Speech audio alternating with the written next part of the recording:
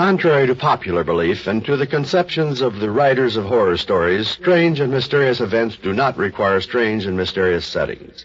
One of the most remarkable incidents in all the annals of the incredible took place on the teeming streets of New York City.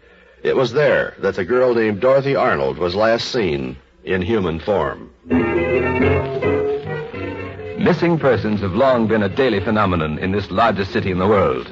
Consequently, the chief of the Missing Persons Bureau of New York City looked upon it as a matter of routine when on December 13th, 1910, a middle-aged man in a state of great agitation came bustling into the room. You people have got to help me find her. She's gone, disappeared. I want you to start looking for her this very minute. That might be easier if we knew who she is. It's my ward. It's Dorothy Arnold. How long has she been missing? Almost 24 hours. She came to my office yesterday morning. When she left, I walked up Fifth Avenue a few blocks with her. We separated at 79th Street. Which way did she go? She went into the park. She always came home for dinner, but she didn't show up. I waited up for her all night, but there was no sign of her. Within a half hour, the elaborate police machinery had gone into motion. In every section of the city, it was known that Dorothy Arnold, aged 20, 5 feet 5 inches tall, blue eyes, light blonde hair, was missing. The hospital lists were scrutinized.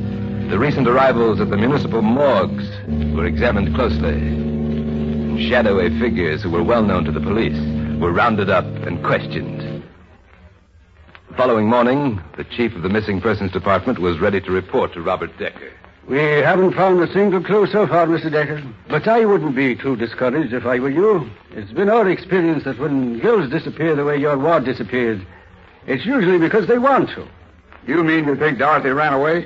She doubtless had at least one male friend who wouldn't have been averse to the idea, didn't she? The only man she cared about, the only man she ever paid the slightest attention to, happens to be in Italy at the moment.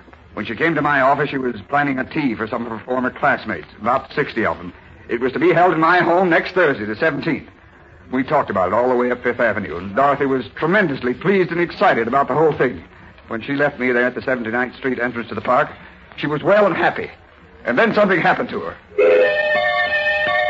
From that day until this, Dorothy Arnold has never been seen again. All this, one may say, is scarcely remarkable.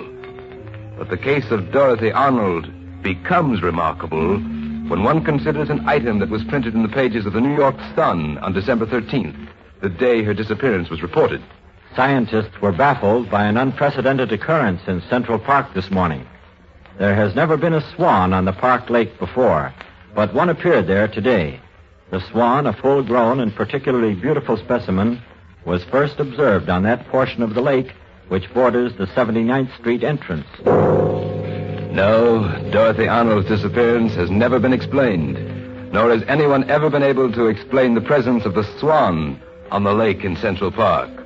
All that can be said is that the two events occurred at the same time and in the same place. This is a fact which leads one to certain inescapable and astonishing conclusions. A fact incredible but true.